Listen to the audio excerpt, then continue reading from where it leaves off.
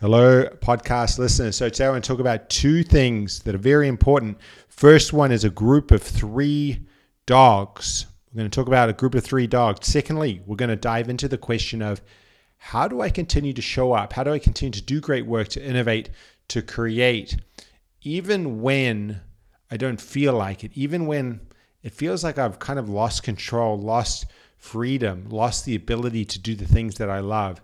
Could be a boss that you don't like. It could be a relationship that's getting you down. It could be a long, dark, cold winter in Melbourne. Or, of course, it could be a cultural-wide lockdown where you're not able to leave your house or go and work with the people that you normally serve. So we'll dive into these two. Thanks for listening. As always, I appreciate you. Here's episode 74 of the Access Potential Podcast. You're listening to John Marsh. Okay, so firstly, we need to go back to 1967. We're going to zoom in to the University of Pennsylvania to a guy named Martin Seligman.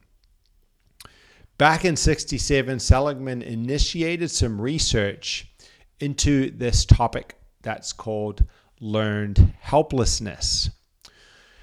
Seligman was interested in depression, and he was interested in kind of the mechanics or understanding depression a little bit deeper. And this concept of learned helplessness that we're going to talk a little bit about today started to play into this. So he went deeper.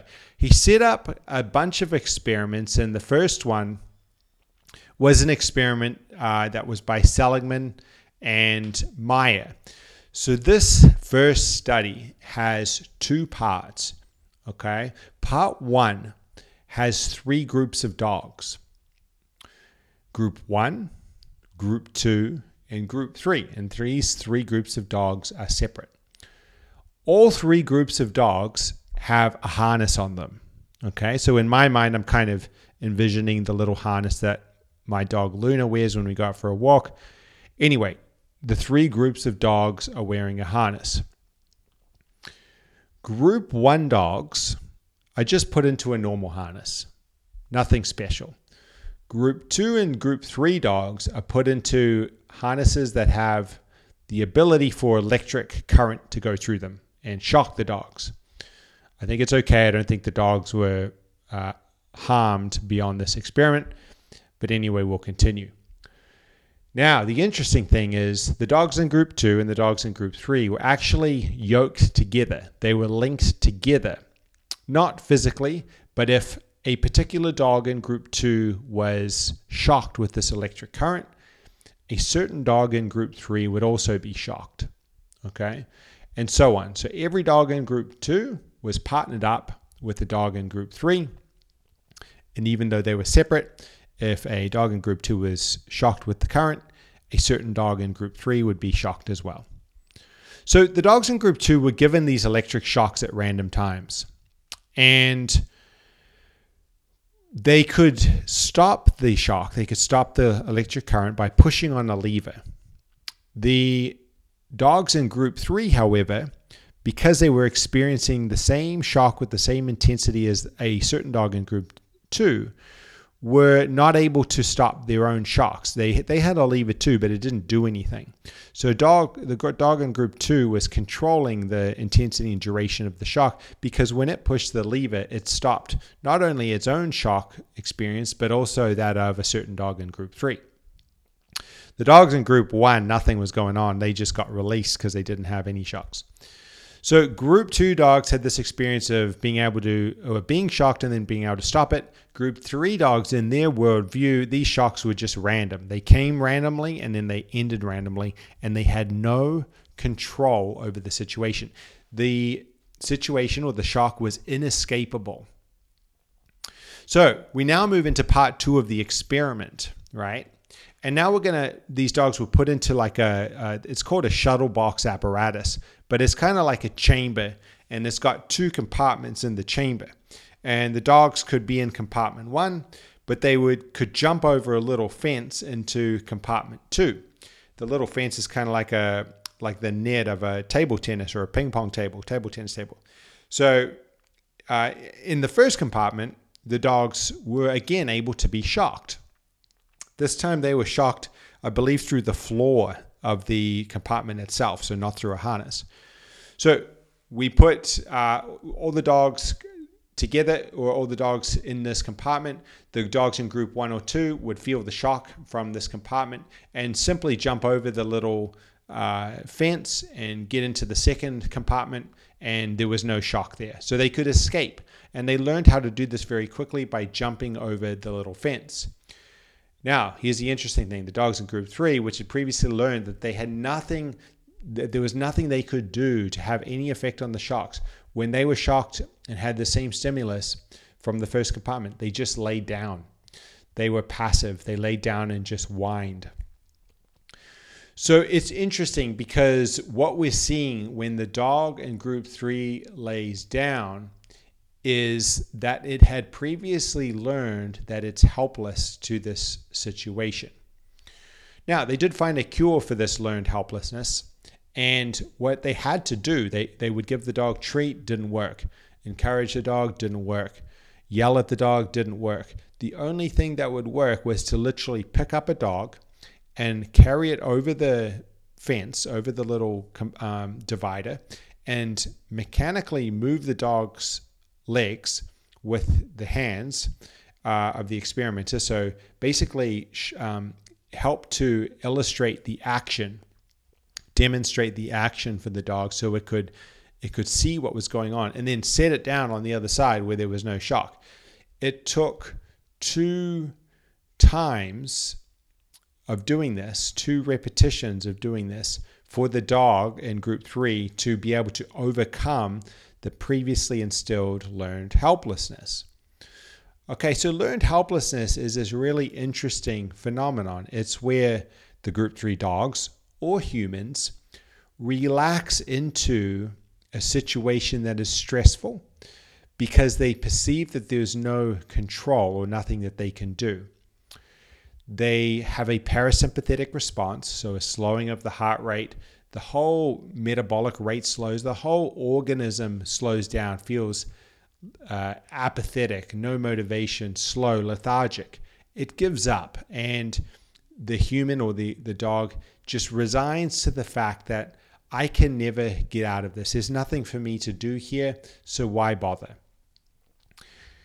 Then jump across to a guy's name's Dr. Ray Peat. He does a lot of work. He's an endocrinologist, I believe, does a lot of work around energy production, so cellular energy production, a lot of research into health and longevity of humans. And he wrote in one of his articles, which was called Learned Helplessness, The Dark Side of Stress, he has some interesting words, and he says, when we're now looking at humans and the culture, right? And he says possibly the most toxic component of our environment is the way the society has been designed to eliminate meaningful choices for most people.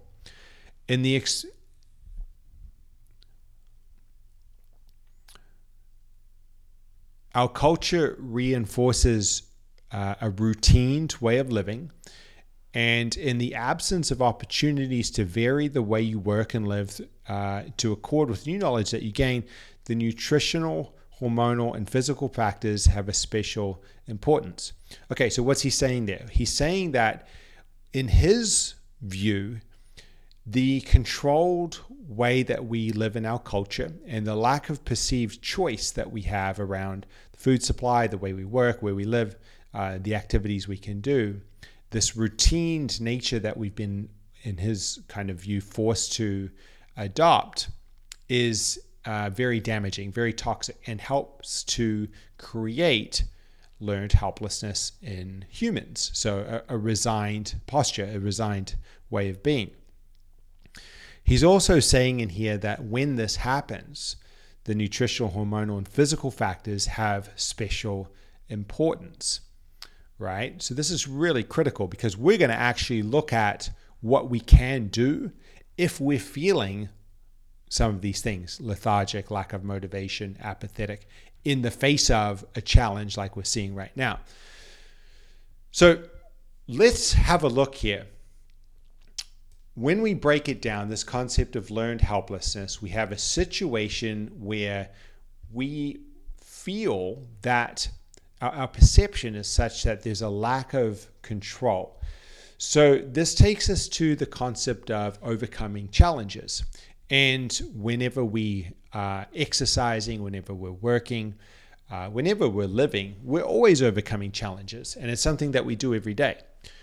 When we're presented with a challenge, we can have three outcomes. The first outcome is we give up straight away. So this would be as if I walked into a gym and there's a bar there sitting on the floor with 400 kilos on it, and somebody says, can you pick this up? And I would have to look at them and say, no, I can't. And I would just relax into that understanding.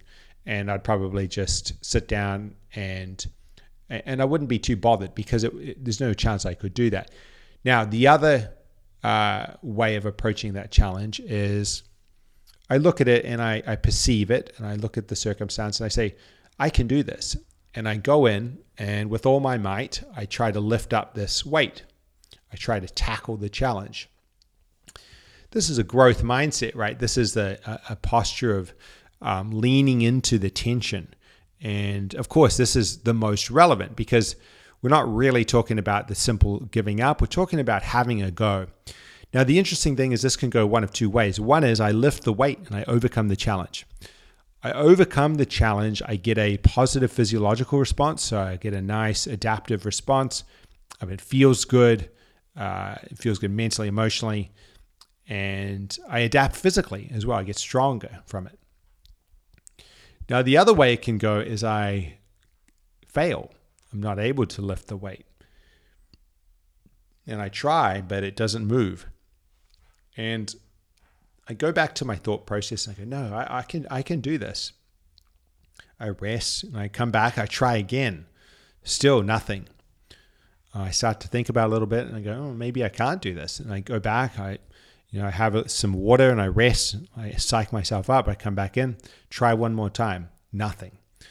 Okay, we've just created a different pathway. In this pathway, we get a negative physiological response. So this is a deflating feeling. We get an apathetic, unmotivated posture. We get a negative physiological response, a negative physical response. We get a slightly stressed state, and it feeds back into our narrative. So now if I walk into another room, I'm going to look at this weight, and the evidence has been such that, maybe I can't lift this. So you can see how the feedback of the challenge, whether we overcome it or not, is very important in terms of our narrative. And it is important, again, going back to these dogs, as to whether or not I shift into this state of learned helplessness. Am I learning that I'm helpless in the face of this challenge, or am I learning that I can overcome it? So in this manner, when we have these big challenges, things that we feel we can't overcome, could be a relationship that you've been in for a long time and you feel you can't get out of it. Could be a boss or a job that you just cannot stand. You feel you can't get out of it. Could be a business that you just feel you can't get traction on. It could be coronavirus, where you just feel as though you have no freedom and you can't do the work that you seek to do. This feeling, when it's this perceived challenge, or this challenge that is perceived to be insurmountable, creates this shift in narrative. Okay, so why is this important? Well, it's important because right now as a culture, a lot of small business owners are feeling this. And what I'm hearing from a lot of people is, I'm flat, I've lost motivation. They know that there's potential for that energy for the inner fire because they can go back and look at January, February 2020, and they can remember. But right now, while they may intellectually know that this too shall pass and they understand that it's going to be over, there's this intrinsic drop in energy and this general lethargy that seems to be taking over. So what can we do about it? If you're feeling unmotivated, if you're feeling flat, if you're feeling a little bit less creative and you're not leaning into the challenges and tensions like you once were, what are the steps that we can do? Well, if we go back to learned helplessness, we can break this down into 4 little areas. So that's what I'm going to do now. Let's take a look. Knowing what we know about the work of these two and others, we can see that there's 4 different steps, 4 different opportunities. They're taking place at an environmental level, and they're taking place at a circumstantial level, which is similar. They're taking place at a narrative level. And of course, they're going to feed into your performance, your potential, your output level as well. So the first one, number 1, is this concept of choice, right? So the dogs in group 3 felt as though they have no choice. And often for us, it can feel like we have no choice as well. We had no choice to close down the business, or we had no choice to pivot something. We have no choice but to show up to this job that we don't like, or this relationship. Here we need to outline where we do have choice. We need to show consciously to ourselves the choice that we do have. I have a choice to exercise, to move. I have a choice to eat well. I have a choice to go outside. I have a choice to do the work that I love. I have a choice to innovate, to create. I have a choice in all of these different areas. And this is important. So if it comes down to it, I would start by literally writing these choices out. So this opportunity for choice. Number 2 is the concept of freedom. And this is a little bit less tangible, but this is, again, becoming aware or conscious of the places, the avenues in which I have freedom. I have freedom in my life in my ability to go to the beach, to go for a walk. I have freedom to move. I have freedom to speak. I have freedom to create, to do these things that I love. Now, I get it. Some things are closed down. Sometimes the winter is long and dark, and these things are not, these things are tangible. These things are fact. I understand that. I see exactly where the news is. It's clear. However, I also can try on the narrative which explores the freedom that I do have, right? So we can shift the way, the perception, the way we're thinking. And the question is, which narrative is going to serve you more powerfully to do the work that you want to do and to create the change that you want? If you feel that it's a more powerful narrative to resign into a lack of freedom, then by all means do that. But my bet is that it's going to be a more powerful move to adopt a narrative, a way of thinking, a belief system that sees your opportunity for freedom and moves into these spaces and into these opportunities. Okay. So number 3 is energy. And here we're going straight to the work of Dr. Ray Peat again. And he mentions this, that the food, the physical, the environmental considerations are more important when there's opportunity for learned helplessness. So if we're feeling this feeling of this challenge, this situation that we can't overcome, and we're feeling flat, lethargic, tired, it's more important than ever that we address our energetic capital and our sources of energy. So I'm not going to go deep down into rabbit holes of food and nutrition, but it seems to me that to limit food intake and to restrict food and cut out entire macronutrient groups, cut out meals altogether, would not be a smart move necessarily when we're in this time that the energetic availability or availability of energy is more important than ever to move us out of learned helplessness. Okay, so in essence, now's not the time to restrict. You know, if you're fasting, if you're cutting all these things out and you're feeling a little flat, you're feeling a little lethargic, possibly rethink that decision, because now is a time when there's a big shift in perception and you may be feeling lethargic because of this concept of learned helplessness, that you don't have control. And what we need in this situation is the opposite. It's an abundance of energy.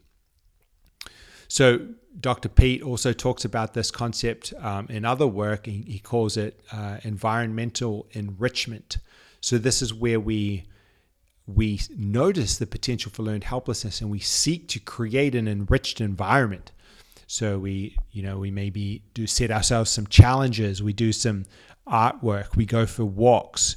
We look at nature. We eat abundant, balanced meals with regular food frequency. We set up our environment and we enrich it, because this helps to develop brain development and helps to improve our opportunities to move through and overcome learned helplessness. So for me, energy is big. My favorites, of course, I mentioned food there, but also sunlight, getting out into the sun, open spaces, getting to the ocean, going for walks. And notice, we'll talk about exercise a little bit as well here, but notice it's not necessarily a big draining of energy. So it could be perhaps for some a curtailing of some of that output, so a little bit less on the intensity, the volume of exercise and things like that, and rather just choosing movement, choosing some exercise. They've shown this with the animals in the experiments, as well as one done on rats, that some exercise helps to overcome learned helplessness, and they're not exactly sure why. But the idea there generally would be that it helps to provide an enriched environment and helps to show freedom of movement, freedom of choice. So exercise is a big one, some form of movement. And then now we're going to move into number 4, the last one, and this is seeing an example. So with the dogs, the main thing that they did was they had to overcome learned helplessness. They had to and re-motivate them. They had to lift them up and mechanically move their legs to move them over the little fence to escape the electrical current, the shocks.